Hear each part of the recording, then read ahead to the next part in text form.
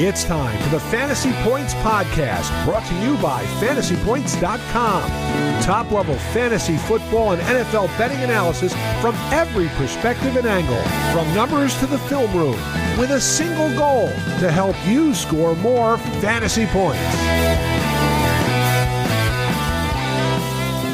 Welcome back to the Fantasy Points Podcast Network. It's good to be with you. I am your host, Graham Barfield, and I'm joined today with one of my good friends and one of our best contributors on the site. It is Mr. Edwin Porras. You can follow him on Twitter at FBInjuryDoc. He has one of the best Twitter feeds, one of the best, most valuable Twitter feeds you can find. And he's also got one of the most valuable podcasts you can find. You should subscribe to his podcast, the Injury Prone Podcast, and his newsletter that he puts out. It's Edwin. It's me. It's good to talk to you too, man. I'm excited for everything that we got going on at the site. I'm excited to talk to you. This is always like around the time when football season sort of gets rolling. Camps are right around the corner. People are starting to file in. Scott Fishbowl drafts are today, so I'm going to win the Scott Fishbowl today. There are a lot of different things going on. Football season is near, even though it's still baseball season. It's the All-Star break, but football season is nearing. Yeah, you finally have a few days off here from the baseball grind. So you graciously gave me some of your time here, and I'm going to pick your brain today, and we're going to play some injury Mythbusters. And I really wish I had a Mythbusters drop on my old mix board. I can actually set up drops. So maybe I should have actually used the old mix board. But real quick, did you watch Mythbusters? Because you sent me a GIF on Twitter. Dude, I watched Mythbusters. Guy? I feel like I was really young, but I did watch some of those. And that was always intriguing to me, some of the scientific ones that they would do. Well, most of them are scientific, I guess. Yeah. But yeah, I did watch Mythbusters. Are you more of an Adam Savage guy I think or I Jamie prefer. Hyneman? I think I prefer Jamie a little bit. I don't remember why. I don't remember why. Okay, cool. But I remember one of the guys got on my nerves a little bit more than the other. Okay, yeah, you're a little more stoic, so I'll play the Adam Savage character today. But no, seriously, we're gonna talk through some myths, bust some myths today. And the first myth that we should bust, Edwin, you spent a lot of time this offseason and previous off seasons talking through injury rates at quarterback. And you dove into the numbers this offseason and did a fantastic study. It's up on the site, fantasypoints.com. And it's actually going to be a chapter or maybe a big section of your upcoming book. You can talk more about that later in the show. But this idea of mobile quarterbacks being more injury prone, I know that's a bell going off in your head right there, but mobile quarterbacks being more susceptible to injury than pocket passers is like just the general narrative that you'll see. You'll see, old sports writers to ESPN talking heads saying, these mobile quarterbacks, man, they just can't stay healthy. Lamar Jackson's missed multiple games every couple of years. Justin Fields got hurt last year. You dug into the numbers and you actually dispelled some of these myths. So the floor is yours, Edwin, because I think this is one of the most interesting injury-related studies that we've seen come from the NFL I think in recent years. First, Graham, I think that we have to consider big picture before the trolls come out that nobody is saying, and I say this in the article itself, nobody is saying that a quarterback should ram headfirst into a 300-pound defender, into a 200-pound linebacker. Nobody is saying they should run recklessly into the sideline, right? Nobody is saying that. That is not the basis or the thesis of this specific conversation. This conversation is about when a quarterback scrambles, so basically anytime they try to run beyond the line of scrimmage that isn't designed, or when they are designed, right? Like a keeper or a boot or a sweep or something along those lines. Are those plays, again, we can't break it down to, is this guy a rushing quarterback or are they not? But are those plays specifically more dangerous than, let's say sitting back and throwing in the pocket? So that's what I decided to look at. Looked at scrambles versus missed games, designed runs versus missed games, and then just to see how it fared against taking a sack or getting hit in the pocket. We also looked at that, and then all hits combined. Basically what we found, without getting too nerdy into the data, the only significant relationship that we found was in terms of the missed game data, was a significant and positive correlation for sacks and hits, and this is on a per game basis, right? So it's not cumulative. On a per game basis, a positive correlation for sacks and hits versus missed games, and all hits versus missed games. So basically, if you start from all hits, that includes scrambles, design runs, getting sacked, getting hit in the pocket, that we know more contact. That implies more contact means you're more likely to miss games in the NFL as a quarterback. Okay, that makes sense. So then you peel back the layers. You look at each individual category that I just mentioned: sacks, hits, design runs, scrambles. The only significant positive relationship that you find when you separate those out and tease them apart, so you isolate them, is the sacks versus hits category. There is actually a negative correlation with scrambles and missed games. Now, it was non-significant, so we can't jump to conclusions and say, oh, scrambling's safer than X, Y, or Z. But basically, the findings of this study show that we don't want our quarterbacks taking hits, but we also don't want our quarterbacks taking sacks. And so if they can avoid, and this is kind of like makes sense, right? Just from like a theoretical perspective, if you can get away from being a sitting duck, or if you're not a sitting duck and you can brace yourself or prepare for contact in some way, shape, or form, then obviously you're probably not going to get injured as often. And that's sort of what we found with this study. We also did the same thing with IR, and we found the exact same, basically the exact same correlations when it comes to sacks and hits versus being on the IR, design hits versus being on the IR. So all hits did have a positive correlation. So everything combined, if you get hit more often, you're more likely to be on the IR. But the only other significant positive relationship was taking sacks and getting hit in the pocket. That was also significantly associated with being placed on the IR. So all of that to say, if a quarterback can run away or escape pressure or escape a hit, they are more likely from an objective perspective to avoid injury. Yeah, that makes a ton of sense. And you wrote about this in your article. Again, the name of the article, you can go on Google, go on fantasypoints.com. It's called The Relationship of Quarterback Rushing Attempts to Injuries. And Edwin, dispels a lot of myths in this. But what you went into, from the top was that mobile quarterbacks don't miss more games than non-mobile quarterbacks. So not only did you find that scrambles and design rushing attempts actually, not only do they not correlate to injuries, in terms of missed games or time spent on the injured reserve, you actually found that by and large, across this large sample of data you were working with, that generally speaking, mobile quarterbacks and non-mobile quarterbacks basically miss the same amount of games per year, about 1.8 to 1.6 between the both. I thought that was fascinating. To your point about, larger quarterbacks, by the way, if you ever are bored, go back on YouTube and watch Cam Newton highlights from 2015, man. I did a couple nights ago, just bored, some nights I'll pop on YouTube, pull up some, LaDainian Tomlinson highlights or whatever. For whatever reason, I was in the mood to watch Cam, and Cam's 2015 was a total revelation. And it honestly opened up the pathway for guys like Josh Allen and Anthony Richardson to not only become great quarterbacks, but become superstar players. You found that it makes sense that some of these larger quarterbacks like Cam tend to miss more games. I wanted to speak to you about this a little bit more. I know there's not a ton of data here. There's one Cam Newton, there's one Josh Allen, there's one Anthony Richardson. But if there is any predictor between injury and quarterbacks, I think you would agree. It seems like BMI is kind of like one of the predictors, but again, it's one of those things, Edwin, where it's a tiny sample size. So the last thing I want to talk to you about here was the difference between weight and injuries of the quarterback position, or whether that's matters. A good question, man. And again, the sample isn't huge. It's not like we've had Cam Newtons running around the league for 30 years now.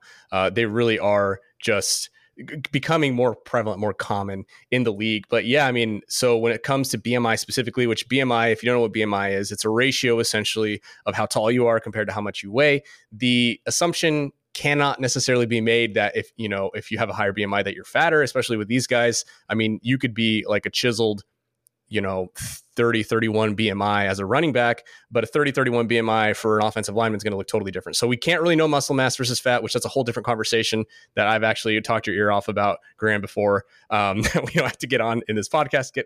I have.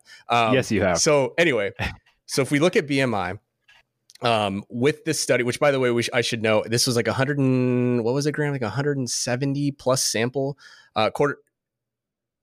Yeah, I think yeah. So it's like 160 sample size. So basically I looked at quarterbacks and their BMI. So quarterbacks with a BMI of 28 or lower, so relatively smaller BMI, they miss about one game on average.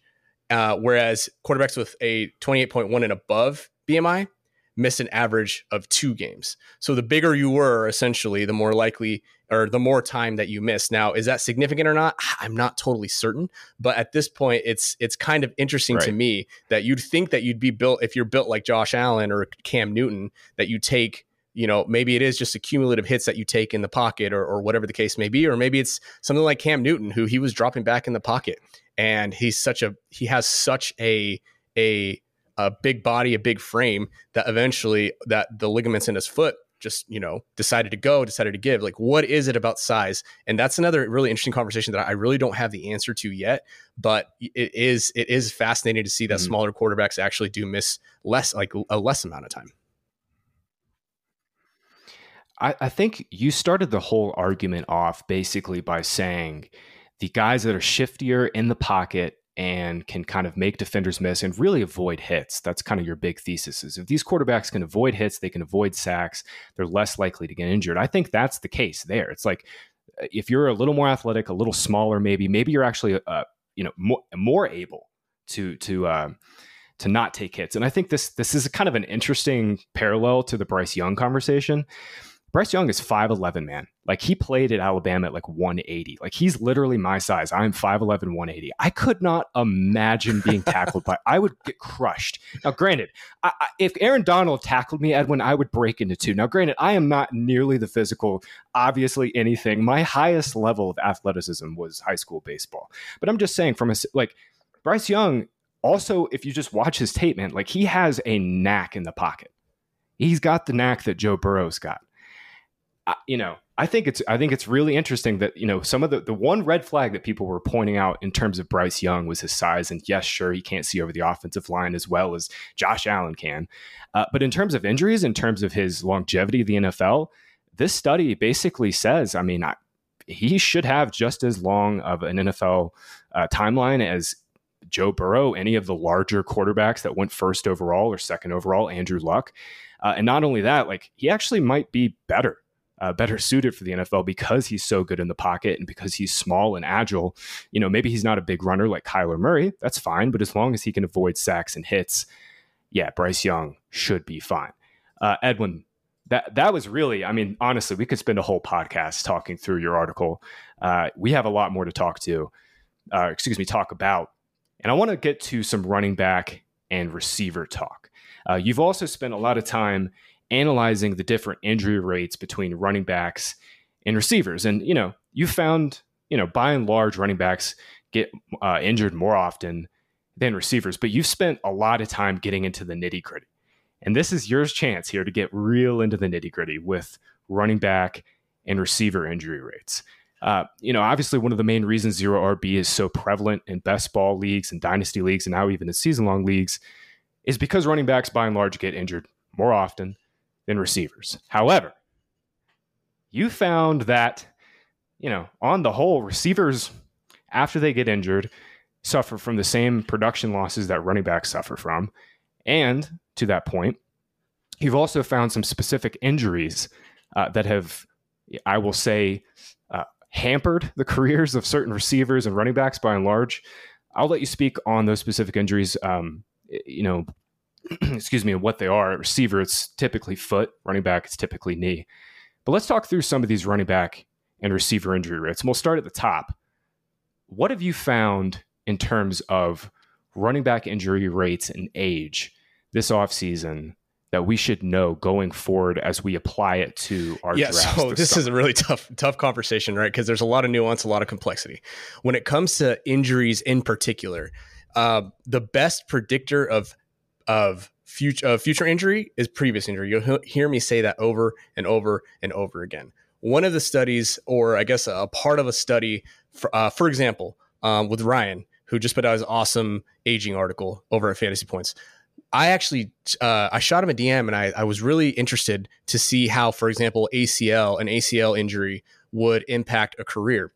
So again, very contextually driven, very nuanced. Essentially, if you have a running back who tears their ACL, they have a steeper decline, a steeper drop off in their final year 8. I believe it was that Ryan found in year 8. It's about a 14% steeper decline. It just happens a little faster in that final year. But that's also totally dependent, because a bigger conversation from an NFL perspective is it's like 50% of guys fall out of the league if they don't have at least round 4 draft capital. Like, these guys will be like 22, 23, 24 years old, tear their ACL, and they're just out, whether it's a running back or a wide receiver, right? So I think if we want to sneak this into like a myth, like one of the biggest misconceptions I still see out there is sort of a selection bias that NFL fans will see and fantasy gamers will see. It's like, oh, well, the medical community and rehab and surgeries has gotten so good. These guys are coming back so fast, which, yes, at the high end they are. But this is the ACL injury, for example, is still by and large a career shortening, if not a career killer, for a lot of these running backs and receivers who don't get the opportunity from the front office, maybe don't have the best pure athleticism in the world, and are just hanging on to the roster by a thread. So I think we understate how much an injury can impact both a running back and a wide receiver, more specifically the ACL. Yeah, I think some of your most interesting takeaways in terms of your running back and ACL studies is just that it's draft capital. So how many times have we seen just, it doesn't even have to be a major ligament issue like an ACL or a major knee injury. It could be something as simple as like an ankle sprain. 4th round, 5th round running back sprains his ankle, misses 2 to 3 games. The backup takes back over, or the starter takes back over, and basically that 4th rounder like just never gets another starting job. And we see this across the board. I think that's a very interesting, maybe not myth, but just something to keep in the back of your mind, especially when you're analyzing fragile positions, the most fragile position in fantasy, and that's running back. I want to talk to you more about running backs and ACL injuries. You spend a lot of time diving into the data, and what you found is, by and large, we're really, really bad at predicting who's going to come back and who's going to come back and perform well off of ACL injuries. What can drafters, what can the folks out there listening to the podcast now, what can we do to get a little bit better at predicting, performance? I love this question. This is one of my favorite questions because it fits right into what we were sort of saying. It's a perfect segue. So we know that depending on the level that player is coming back to, whether they're a practice squad player trying to get back to practice squad, or a backup trying to get back to a backup's role, or they're a superstar trying to get back to the starting job, we know by and large that most of them will fail to do so in the first year, at least from a fantasy points perspective. Most of them will score at, I think it's like, I believe it was 52% of their pre-injury levels in the first year back from ACL. Now, it does not mean that their second year after ACL, they're better. In fact, a lot of them fall out of the league in their second year. A majority of them, if they don't fall out of the league their first year back, they actually fall out of the league in their second year back, which is why this I'll just take them in the, year 2, whatever. That's the myth that I wanted to tackle. And so what we found is that, yes, it does take an outlier to be Adrian Peterson, to be Jamal Charles, to be what would have been Saquon Barkley, RIP, pour one out, should have happened, didn't happen. All of those guys, and what hopefully will be Breece Hall, they all meet a certain set of criteria, sort of like you were saying. What you can expect, or what you need to have any sort of confidence in these guys to coming back in their first year back, that they'll score at least 90% of their pre-injury production, is if they're extremely young, 22 or lower, if they are an offensive player, which is what the big picture data literature says, and if they have, again, 4th round draft capital or higher. So obviously, we presume the higher the draft capital, the younger they are, the better off they'll be. Another sort of specific criteria that you want them to meet. And in fact, maybe I'll just read this off, Graham. It might be easier than me just rambling. So there are basically 5 dudes who have done this in the history of the NFL that were fantasy relevant and came back, produced at least 90%, if not more, in their first year back from an ACL. So 4 out of the 5 were 25 years or younger at the time of the injury. 4 out of 5 were exceptionally athletic, like pure athletes. Like I'm talking like when it comes to a speed score, I think it's like 92nd percentile. Actually, it's 92nd percentile for the 40 and 82nd percentile average for Spork, which is over at fantasypoints.com if you want to look at Spork, which is just basically a weight-adjusted athleticism metric. So 82nd percentile Spork, 4 out of 5 had at least 9 months dedicated to rehab, 4 out of 5 were at least in round 3, had round 3 NFL draft capital, 4 out of 5 did not. Here's a super important one, right? 4 of the 5 did not start on the pup. Did not start on the pup. Yeah. And then of course you can look at like how much receiving work they got in. 4 out of 5 average at least 2.7 PPR points per game through receiving prior to the injury. Well, guess who meets all of those criteria, Graham?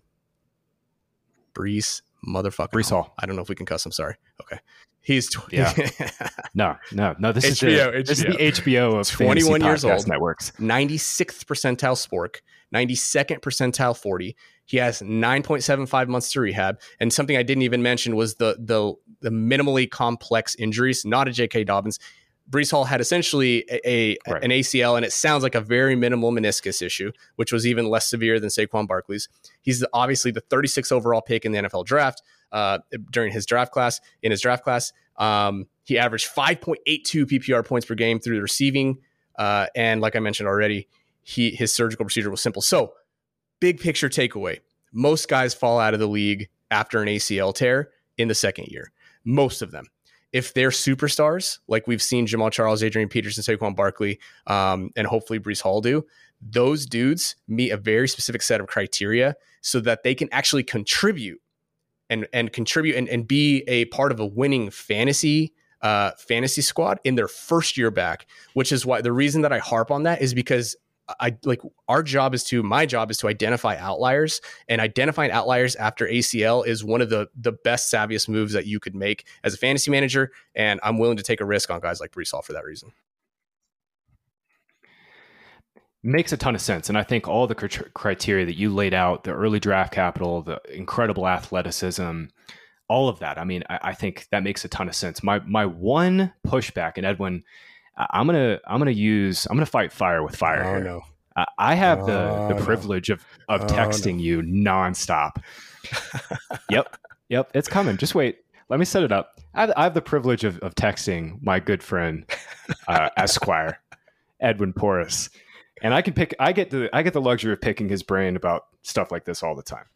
I had an old text that I pulled back up. You're doxing me. A long time ago from when you. Oh, here we go. Old text that I pulled back up last night, popped it in our doc here. You texted me that only 5 of 34 running backs have actually improved their fantasy production from year 1 to year 2 post ACL. And I'm going somewhere with this. Now, 5 out of 34 is 15%.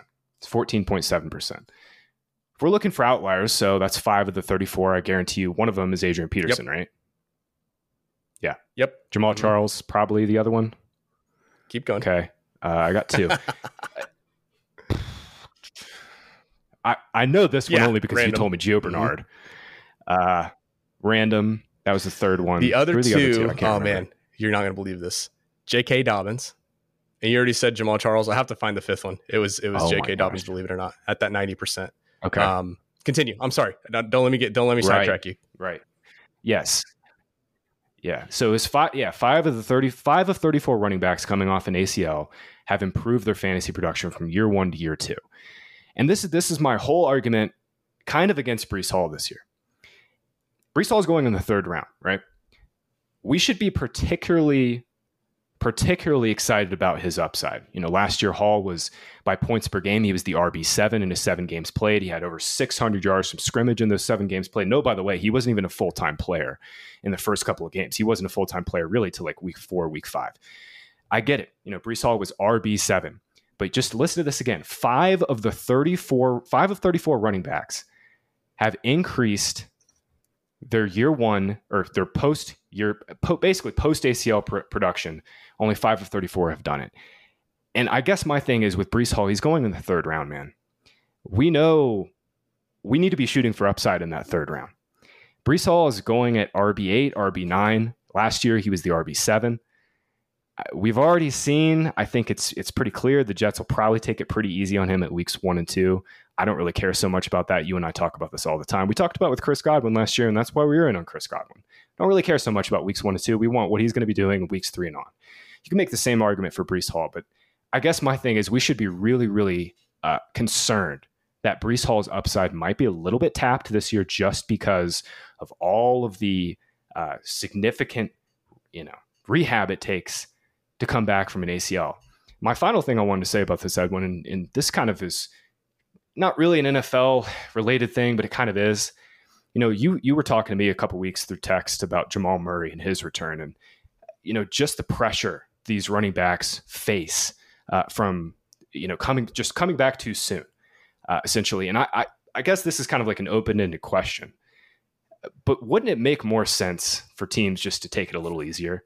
Take it a little easier on these guys. Like give their bodies the right amount of time to adjust and get used to basically a new knee.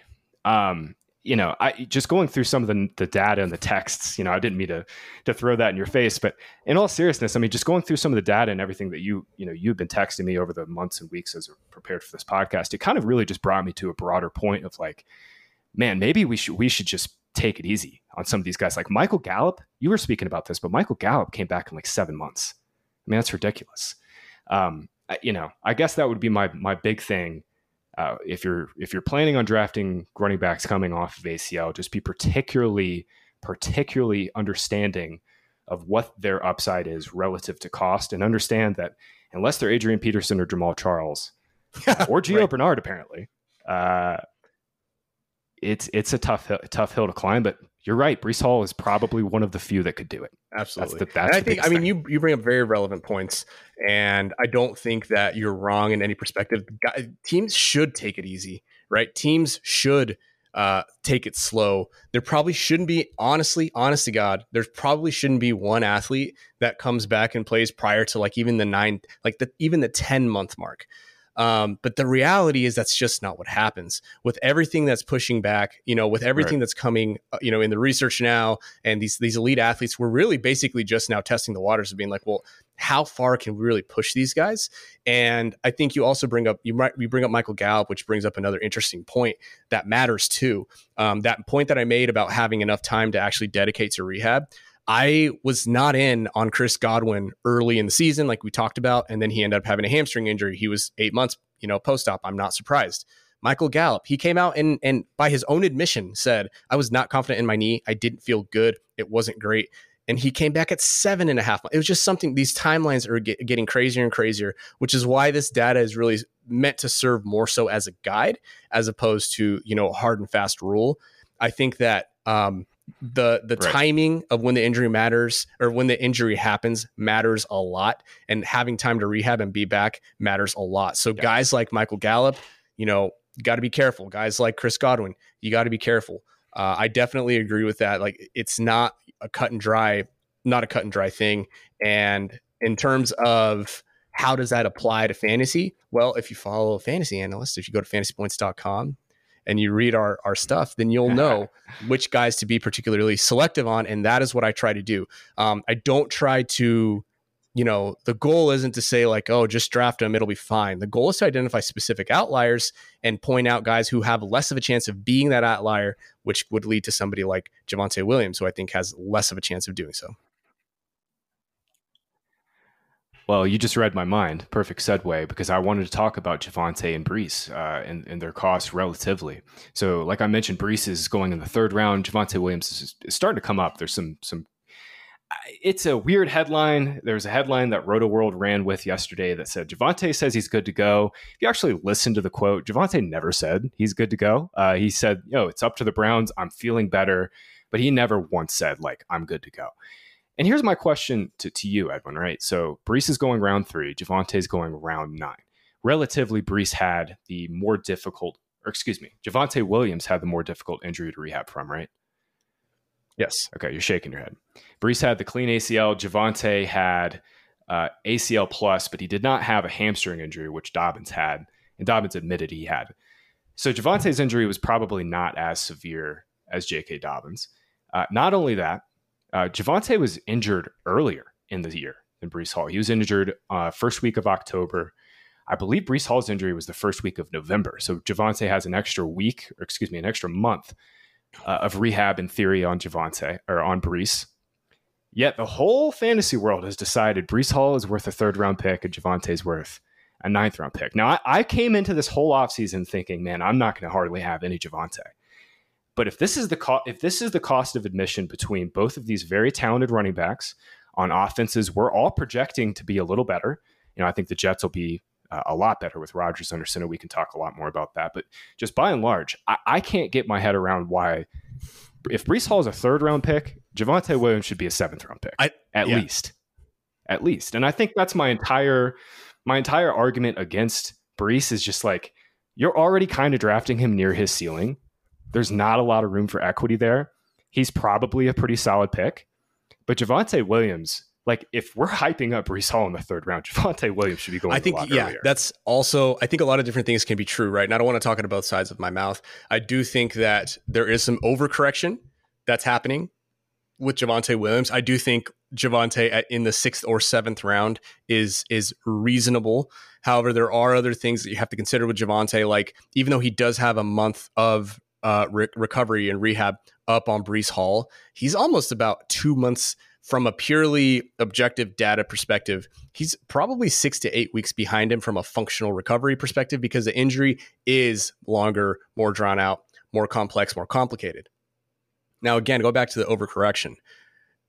Basically, last year, J.K. Dobbins, I think aside from this ending his career, it was pretty catastrophic for him. He was in and out of the lineup. He took more than a year to recover. He had that one run that was really painful to watch. I don't know if you know what I'm referring to. He broke away, which was incredible. The fact that he even put up the numbers that he did. We mentioned earlier, he actually is one of those 5 that in the first year back scored 90% or better of his fantasy points. Different conversation for a different day, but he, all things considered, that was sort of catastrophic.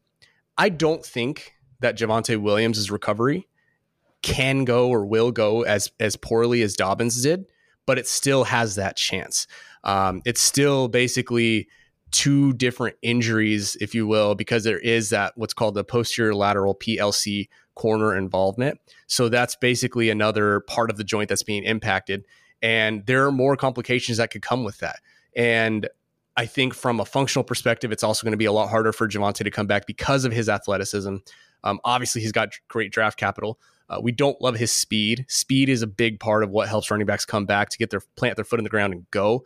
That's going to be, and he mentioned that himself. Javonte mentioned that himself in that quote. He said, I'm still trying to get my speed back. We're less than a month away from camp, and he's talking about still trying to get his speed back. So the chances of him starting on PUP are also pretty high. So you could miss out 4 weeks of Javonte Williams and not get him back till the 5th week, and they'll still probably work him in at that point. Obviously, I can't predict the future, but I do think that that's very possible. Now, I've said this before too. Could Javonte Williams provide solid value at the end of, week 15, 16, 17? Absolutely. I think that he could be a legitimate league winner in the 9th round. Now, could Javonte Williams also need a cleanup procedure in week 13, and so you lose him the rest of the season? That's also in the realm of possibilities. That's more likely than it is for somebody like Breece Hall. So I agree with you that I think the gap should be smaller, but the risk on Javonte is objectively a lot steeper. Yeah, that's great detail.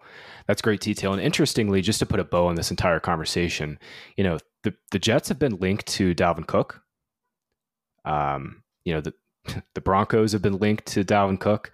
I don't think, either of these teams are particularly excited about the running back depth they have behind their injured starters. Samaje Perine was one of Sean Payton's first signings. I think he's still a really good bet in best ball, especially with a potentially decreasing cost with Javonte Williams coming up in ADP. But all of that being said, I think you kind of hit the nail on the head there that Javonte's risk is significantly higher, but he should be going a little earlier. Edwin, we got to talk through one more injury narrative that has been absolutely driving me crazy this offseason. And that's just the whole discourse around Kyler Murray. Murray popped his ACL midseason last year. You can speak more to the specifics of the injury, but I believe it was a clean injury. Also, by the way, if you remember the play, non-contact. Didn't take a hit. Completely completely random. Kyler will be 9 months removed, 10 months removed by week 3, week 4 this year. In your upcoming book, you have a lot of more detail about quarterbacks coming back from ACL injuries. But, like I said, I get to pick your brain. I've read a lot of this stuff beforehand. Joe Burrow, Robert Griffin III, Carson Palmer all came back from ACL injuries within a 9 to 10 month range. Yet Kyler Murray is being drafted as if he's going to miss not just like 4 or 5 games. He's being drafted like he's going to miss half the season, maybe even more than half the season.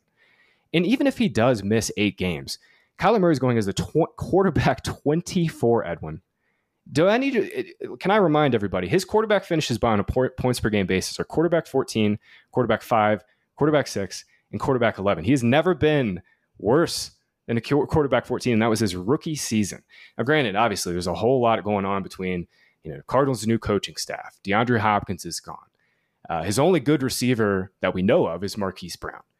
We don't know who their tight end is going to be. Their offensive line is a mess. Like, there is a lot working against Kyler this year, but the main takeaway here is, I think anybody who projects the NFL and actually sits down and does projections and works through this, the only way that Kyler misses the entirety of the season, in my mind, is if the Cardinals start like 0-10, Edwin, and they're just complete dumpster fire, and they're like, you know what, screw it.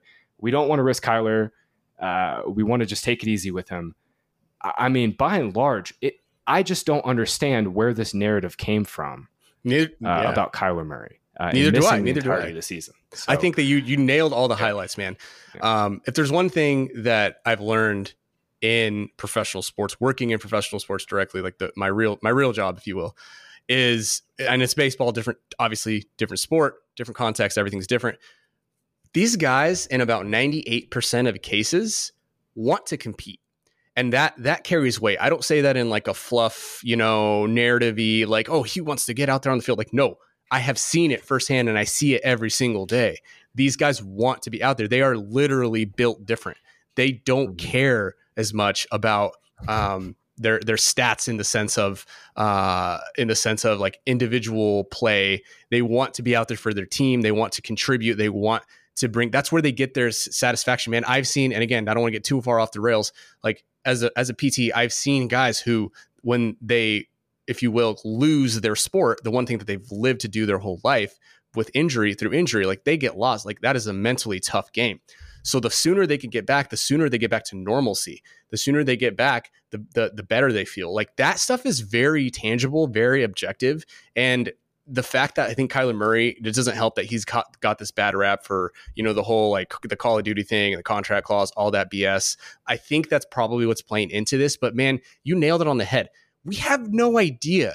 We have no idea what Kyler Murray and his camp are thinking. We have no idea what the Cardinals are thinking. And most teams, genuinely, most teams don't try to tank. Like you have to at least make it look. You have to at least make it look like you're trying. And what's the best way to make it look like you're trying? You throw your starting quarterback out there. So at worst, I think that he comes back. At worst, I think he's back by week 5. Even if the Cardinals win 1 or 2 games, they're still going to probably throw him back out there. He's going to be 8 months when the season starts, which is why I'm saying I think 9 might be a little safer. I don't think the season's lost. I do think that QB 24 is ridiculous. And I will say, since you doxed me earlier, you clowned me when I was excited about getting Kyler in the millionth round for that one draft. Now, maybe I should have drafted another quarterback too. But man, yeah, especially in best ball. I hate the cliche, but especially in best ball, I'm gobbling up as much Kyler as I possibly can. Yeah. No, it's not cliche. It's just right. If we're looking for edges here, and I think you said it right there. I mean, you'd be stunned if it's not, week 5 or week 6 for return. And, with that being said, an underdog, Kyler's still going 165, 175 overall on a tournament like Drafters, where it's there's no playoffs. It's just full points. Any of those types of best ball tournaments, I do think you probably should be a little more leery of Kyler. But all of that being said, all of this is more than baked into ADP. I think my biggest concern for Kyler this year, Edwin, and you can speak to this more. Have you looked into whether or not quarterbacks that are mobile coming back from major injury what their rushing production looks like in the following year, because that's like my big concern for Kyler, is that he runs as, obviously that's his game. It's scrambling and making things happen when the pocket breaks down. He's going to have to do a lot of that this year behind the offensive line. But I'm just curious to know if there's any large scale sample that says rushing production dips. Man, I wish there was injury. like a bigger sample, but sort of like we mentioned before, rushing quarterbacks, they just don't. They haven't existed for as long, right? We've seen RG3s, we've seen Cam Newtons, but even then, like the amount of time that they've been around, like that archetype of quarterback just isn't very. So it makes the sample really small, is the point that I'm making. But we do have a relatively small sample. If you look at, relatively this era, Donovan McNabb, RG3, Deshaun Watson, Carson Wentz, we're going to throw Joe Burrow in there. So basically, if you look at these guys from a rushing attempts per game perspective, the first guy I mentioned, and as I pull up this data, my computer's going a little slow, so I need to hide this column so that I don't read the wrong lines. This is fantastic podcasting. I'm very, very prepared. As you can see, nothing but professional, the highest professionalism here at Fantasy Points. Donovan McNabb went from 3.2 rushing attempts to 3.6. Okay, weird. RG3, he went from 8 to 6.6. Deshaun Watson went from 5.1 to 6.2. Carson Wentz went from 5.1 to 3.1, and Joe Burrow went from 3.7 to 2.5. So we're kind of all over the board, right? It's kind of random. And if you average those out, that comes down to about a 10% difference, about a 10% decline. So, and that's what makes it tough to predict, sort of like you're saying, with the new offense, with the new coach, new scheme. We don't know exactly how much Kyler is going to be running the ball and how much they're going to try to protect him or get quick reads, get him out of the pocket, or get him, get him to a 3-step drop so they can get rid of the ball. We don't know how much of that is going to be incorporated. Right. But what we do know is, like, if you look at case studies, and this is really going to be more so case studies, RG3, he dropped a pretty big chunk of his rushing, but that was still from 8 attempts to 6.6, right? Like from 8 to 6, like that 6 rushing attempts for a quarterback is still pretty good. Donovan McNabb, for whatever reason, he went up. Deshaun Watson was running for his life that year in Houston. His went up by, almost 2 entire attempts. So it's really going to depend a lot on his offensive line and how they decide to protect Kyler Murray. So that stuff is a little bit less predictable because our data set just isn't as good. Yeah, it's still good context, though. I knew it was only just a couple of quarterbacks, but I did want to mention that. And just to wrap up the Kyler conversation, Kyler's averaged 6.7 rush attempts in his entire career. However, he's really only had one truly great rushing season, and that was in 2020. He had 11 rushing touchdowns, over 800 yards, stayed healthy the whole year. By and large, Kyler's kind of just been around like 6 to 7 carries per game, around 40 yards per game, with the occasional touchdown. As long as he kind of stays in that pocket, like 5 to 6 carries, 30 to 40 yards, I think we're going to be more than fine from a floor perspective. Like I said, Kyler's really only had that one big spike season. We really just need the 4 to 6 points per game that he provides as a scrambler. And I think, even a 10% decrease, Edwin, again, it's more than baked into ADP for him. I'm not going to be drafting Kyler very much, if at all, in like season-long leagues. I just don't want to stash a second quarterback, especially if he's going to miss a whole month. But man, I think he's one of the best QB2, QB3s you can get in best ball relative to price and for an upside case. Edwin, this has been fantastic, man. We've been recording for nearly 45 minutes. I'm sure I could go another 45. We're going to let the people's ears take a break. I'm going to let you plug your upcoming book. I'm really excited about it. Tell the folks where they can find it, what's coming, what to expect. Yeah, man, I think it's a whole lot. I've been trying to keep it I tweeted about it. It's pinned on my profile, but this is something that I've literally wanted to do since I started doing this 5 years ago. And it really is like a labor of love, Graham. We'll call it a labor of love.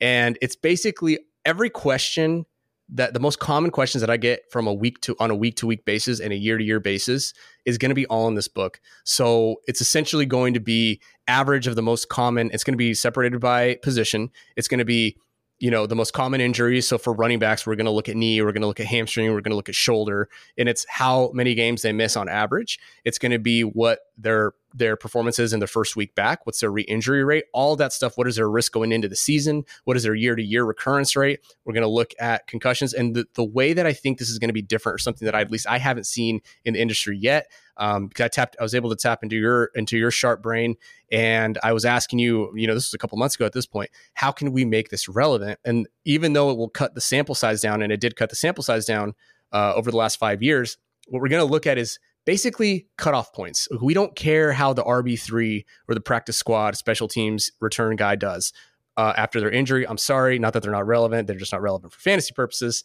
They still matter as humans, not so much for fantasy. So we're going to give cutoffs. And so basically our sample, even though it will be slightly limited in all of those categories for running backs, wide receivers, quarterbacks, we're going to make it relevant, hyper relevant, in the sense that it's going to be guys that you actually are considering on a week-to-week basis. On top of that, it's going to be my tiers that I put out every year. It's going to be injury profiles. I'm going to expand injury profiles this year to not just guys like, Rashad Penny, Tony Pollard, but also going to give a bit more context on guys like, Justin Herbert, or extraneous injuries that may have impacted other guys down the road. That's going to be all in this book. I'm excited. It's coming. It's a lot of work. I've been doing it. I've been working on it most of the off season, and I'm excited to share it with the world once it's done. Yeah, I think I speak for everybody. We're all excited to read it. You're definitely going to want to check it out before you draft. And Edwin, you know how I feel about all the work you're doing. I think this is going to be something that you guys are seriously going to want to read year in and year out every summer.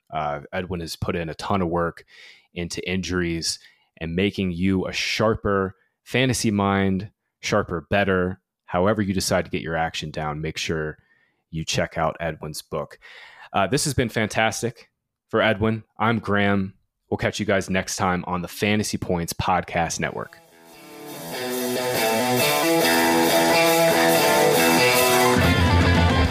Thanks for tuning in to this edition of the Fantasy Points Podcast. Remember to subscribe, rate, and review on your favorite platform. And come join the roster at fantasypoints.com.